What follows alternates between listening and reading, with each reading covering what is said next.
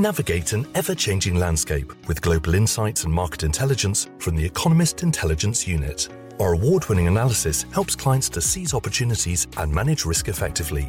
EIU examines the economic and political landscape of nearly 200 countries with accurate and impartial analysis and forecasts. Discover challenges faced by each economy, examining impacts on supply chains, overseas operations, commodity prices, and market dynamics. To help your organization better understand the world and prosper within it, visit eiu.com.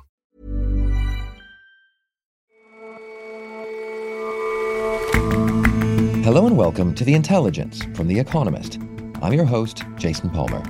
Every weekday, we provide a fresh perspective on the events shaping your world. For decades, hydrogen has been touted as a potentially transformative green fuel, yet it remains in a tiny market niche. That looks set to change, as long as the ways that it's harvested get a little greener too. And the word unicorn usually conjures up images of shiny Silicon Valley companies. But startups are reaching that billion-dollar valuation all over the world. We look into the herd of unicorns that's popped up in Mexico.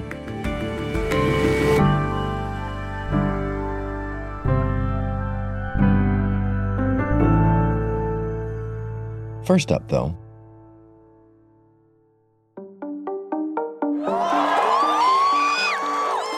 over the weekend, protesters thronged in Warsaw, an estimated 100,000 of them. Poland is a member of the European Union, and the demonstrators wanted to keep it that way. Organy Unii Europejskiej działają poza granicami kompetencji przekazanych przez Rzeczpospolitą Polską w traktatach. Last week, one of the country's top courts defied the EU, ruling that Polish law should take precedence in the country over European law. EU Justice Commissioner Didier Reynders vowed to defend the bloc's jurisdiction. Our position is very clear about the primacy of the EU law. You know that over the past months, we have consistently recalled a number of fundamental principles of EU law. Principles that have been governing the Union from the very beginning, is at the core of the Union. Poland's Prime Minister Mateusz Morawiecki and his populist Law and Justice Party have long been trying to establish control over the country's courts. Now, as he pushes for those courts to supersede those of the EU, he's setting up a conflict that could pull Poland out of the Union, a so-called Polexit, and shake the core of what remains. This ruling is the most direct and open challenge that's ever been made to the principle of the primacy of EU law over national law. Matt Steinglass is The Economist's Europe correspondent. It's an underlying principle of the EU that the EU's treaties and the EU's law take precedence over national law whenever they come into conflict. So how exactly did we get here? Poland's constitutional court issued a ruling that part of the EU's founding treaty is incompatible with Poland's constitution. It's mostly parts that say that the European Court of Justice and the EU have a say over how individual countries organize their judicial systems to make sure that countries have independent judiciaries. Poland denied that the EU has the right to do this. Its constitutional court explicitly said it, and not the European Court of Justice, has the right to dictate what happens when there is a conflict between the EU's treaties and the Polish constitution. And so why is it that Prime Minister Morawiecki brought the challenge in the first place? The Law and Justice Party, which is the ruling party in Poland and Mr. Morawiecki's party, has been trying, ever since they came in power in 2015, to reorganize the court system so that they get control over who gets appointed as judges. It's set up a disciplinary body as part of the Supreme Court that can punish judges if they make rulings which it considers unfavorable. And particularly, as the system for appointing judges has become more and more politically influenced, the European Court of Justice has been issuing rulings that say that Poland's courts are no longer judicially independent and that those judges were not appropriately appointed and can't be considered real judges under EU law. And the Polish government rejects that move. So this ruling from Poland's constitutional court really raises the stakes for the EU. I mean, how do you think the bloc will respond? Well, the body that has to enforce European treaties is the European Commission in Brussels. And up to this point, they have been very slow to get tough on Poland. It's been taking years for the European Commission to do anything about this, but they are gradually ramping up their response. And it looks as though this ruling may have changed the mood because it is such a direct challenge to the fundamental nature of the EU that the Commission has to respond. One thing they can do is they can level fines against Poland per day until they take actions that the ECJ has dictated. The other thing that it can do, which is much easier, is the EU has a huge new budgetary instrument called the NGEU. It's a recovery fund from COVID. The entire pot is worth about 800 billion euros over 6 years. And Poland has asked for 36 billion euros out of that pot. In order to get the money, the European Commission has to certify that recipient countries are in compliance with the rule of law. And Poland is not in compliance with the rule of law. Now, Poland needs that money because the government has promised what it calls the Polish New Deal, which is a huge set of social programs and investments that they plan to execute. It's already included the money as part of its budget for the next few years. That'll be politically humiliating. It'll be bad for the economy.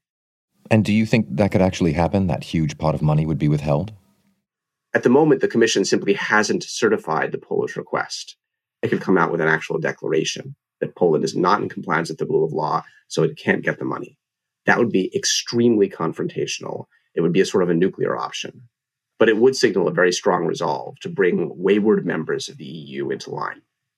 And what if the Polish government just simply is itching for this fight and refuses to back down, even with all that money on the table? The political situation they've created for themselves makes it extremely difficult for them to back off. And it appears that they're really committed to taking over their courts. They've been pressing this mission for 6 years single-mindedly in the face of all kinds of pushback from the EU. But the political risks for them are huge because EU membership is extremely popular in Poland. Something like 80% of Poles are in favor of remaining members of the EU, which is high by European standards.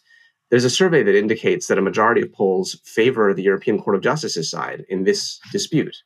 And the huge protests on the street show that Poles are very worried about the idea that this move would lead to the withdrawal from the EU. Part of the issue, though, is that by declaring that EU writ does not hold over Polish writ in Poland, Poland is effectively separating itself from the EU order. Gradually, EU courts are doing things like refusing to extradite subjects to Poland because they don't trust that Polish courts are properly appointed. What we'll start to see is that the Polish legal system gradually extricates itself from the EU, even without ever having voted to leave. And you would get essentially Polexit by default. What message do you think that sends more widely, though? What about other states where maybe EU membership isn't even all that popular? There are populist governments all across Central and Eastern Europe, which would love to have control over their own courts. If the EU backs down in this fight, it will send a message to countries like that. Hungary, which is already in that sort of situation, Bulgaria, which is in a very similar situation. There are challenges to the rule of law in places like Slovenia and elsewhere across the bloc, that nothing bad will happen to them if they interfere with the makeup of their courts. That would be a huge threat to the integrity of the EU and a huge threat to the EU's struggle against corruption in those countries, which is one of the most important fights that's happening in Europe today. Matt, thanks very much for joining us. Thank you, Jason.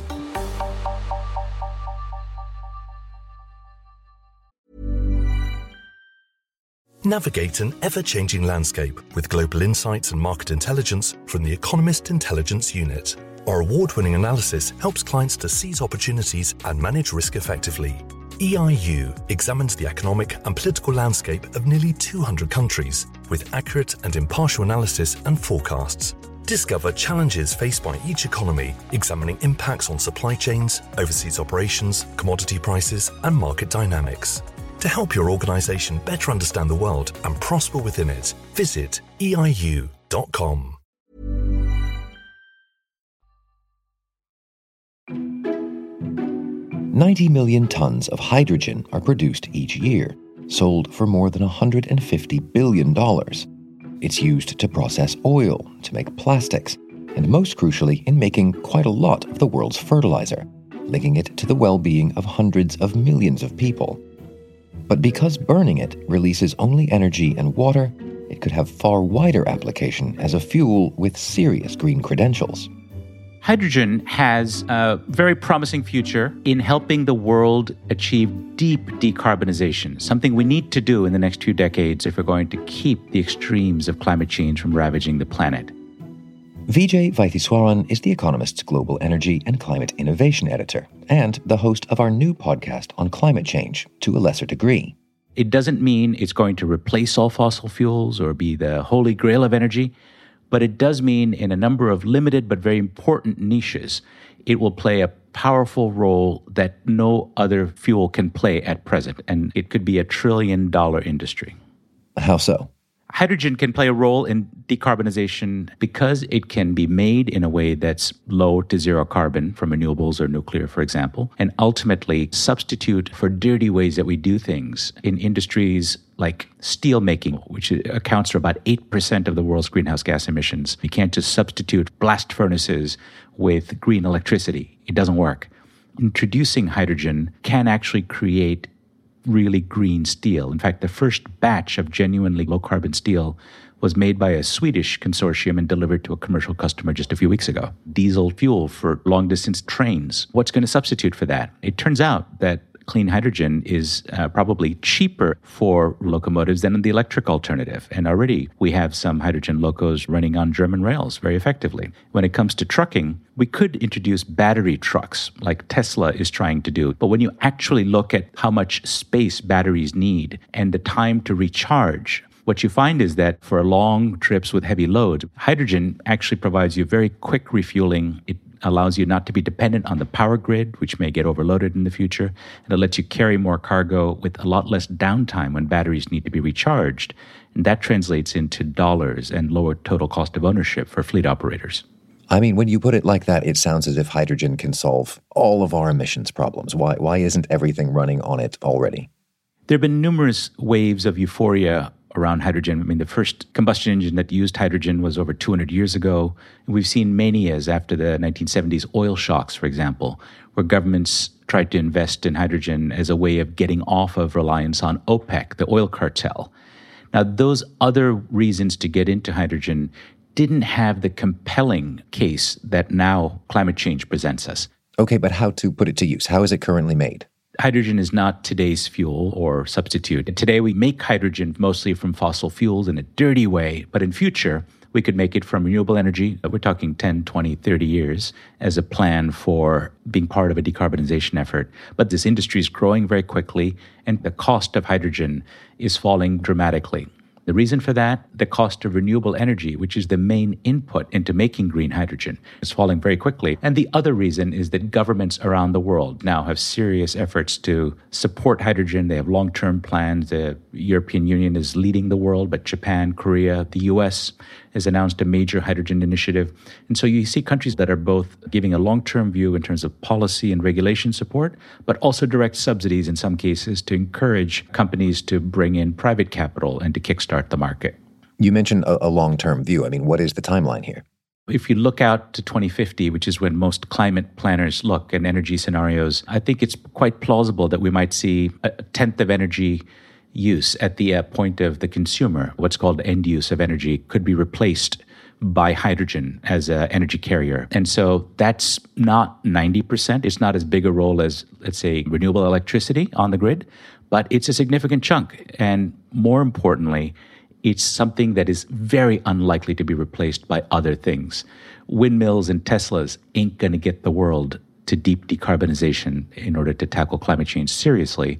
And because it can reach the parts of the global economy that electricity cannot or cannot do easily, that's the opportunity for hydrogen. Now, what happens is once you get an industry going, we can't predict future innovations. So it could be that in some parts of the world, we may see different solutions emerge and maybe even some breakthrough innovations. That's the opportunity, as you say, but what are the potential stumbling blocks? I think the number one obstacle is if the world stops getting serious or doesn't continue its intent to be serious about climate change. Unless we see policies with teeth that in effect penalize dirty energies and dirty fuels and reward or give incentives for alternatives that are low carbon, we're not going to see hydrogen go very far. But that's probably true for lots of other forms of low carbon innovations as well. The other kind of obstacle is really a coordination problem. We have a chicken and egg problem with hydrogen. There isn't much supply and there isn't much demand today. It's a relatively small industry. Primarily, the main use is to make fertilizers. Broadly speaking, you need to overcome both the supply and demand problem. And we have done it, as with solar energy, for example. 20 years ago, there wasn't a lot of demand for solar panels. They were very expensive. And government subsidized the manufacture and adoption of solar panel manufacturing. And what we saw was a revolution that shook the world. Now we have extremely cheap renewable energy available, and the prices are forecast to fall even more dramatically. I think we need to see that sort of concerted effort that would encourage both consumption and supply. And I think that's what we're beginning to see for hydrogen. Vijay, thanks very much for joining us. Thank you, Jason.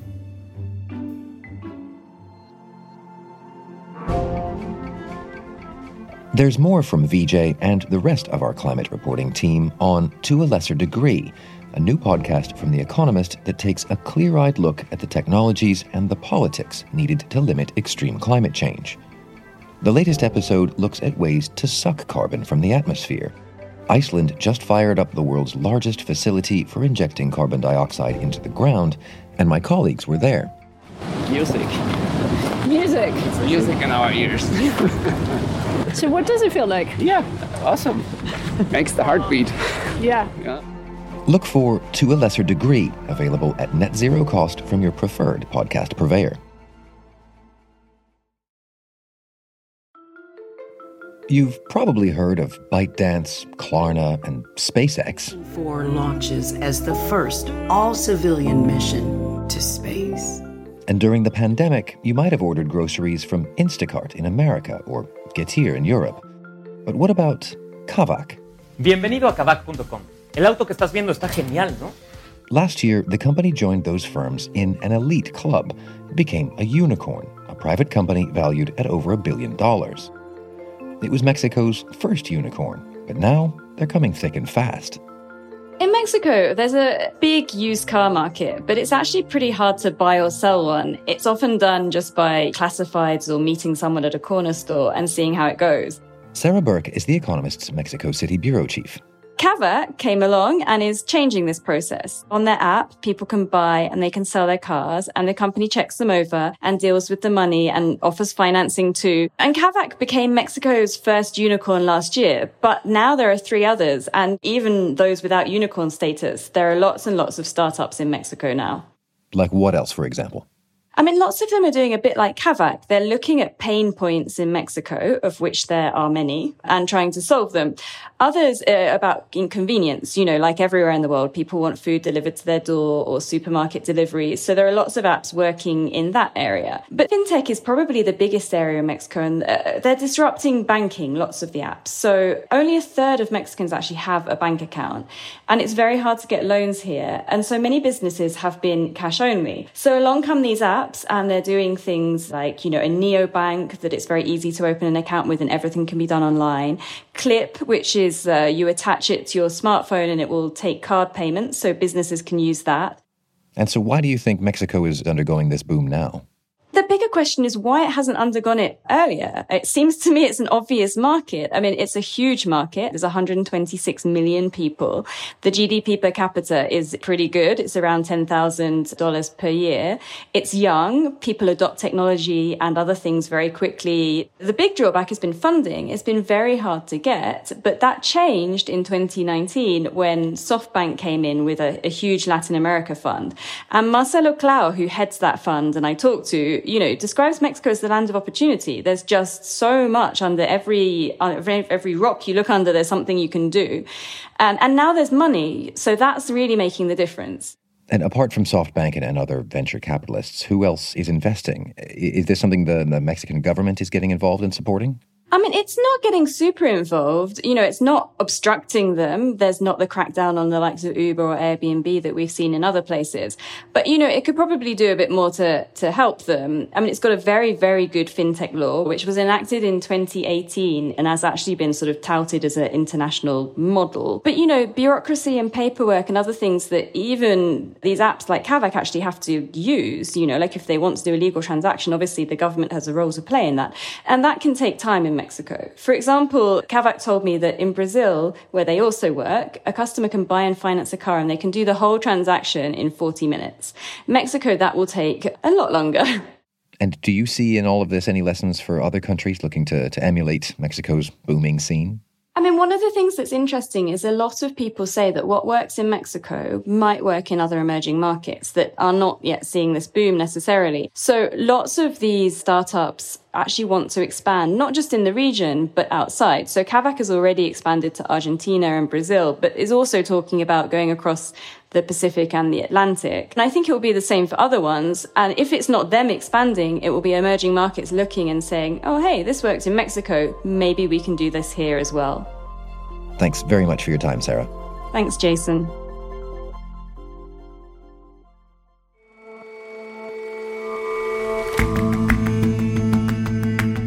That's all for this episode of The Intelligence. If you like us, leave us a rating and a review. And you can subscribe to The Economist at economist.com/intelligence offer. The link is in the show notes. See you back here tomorrow.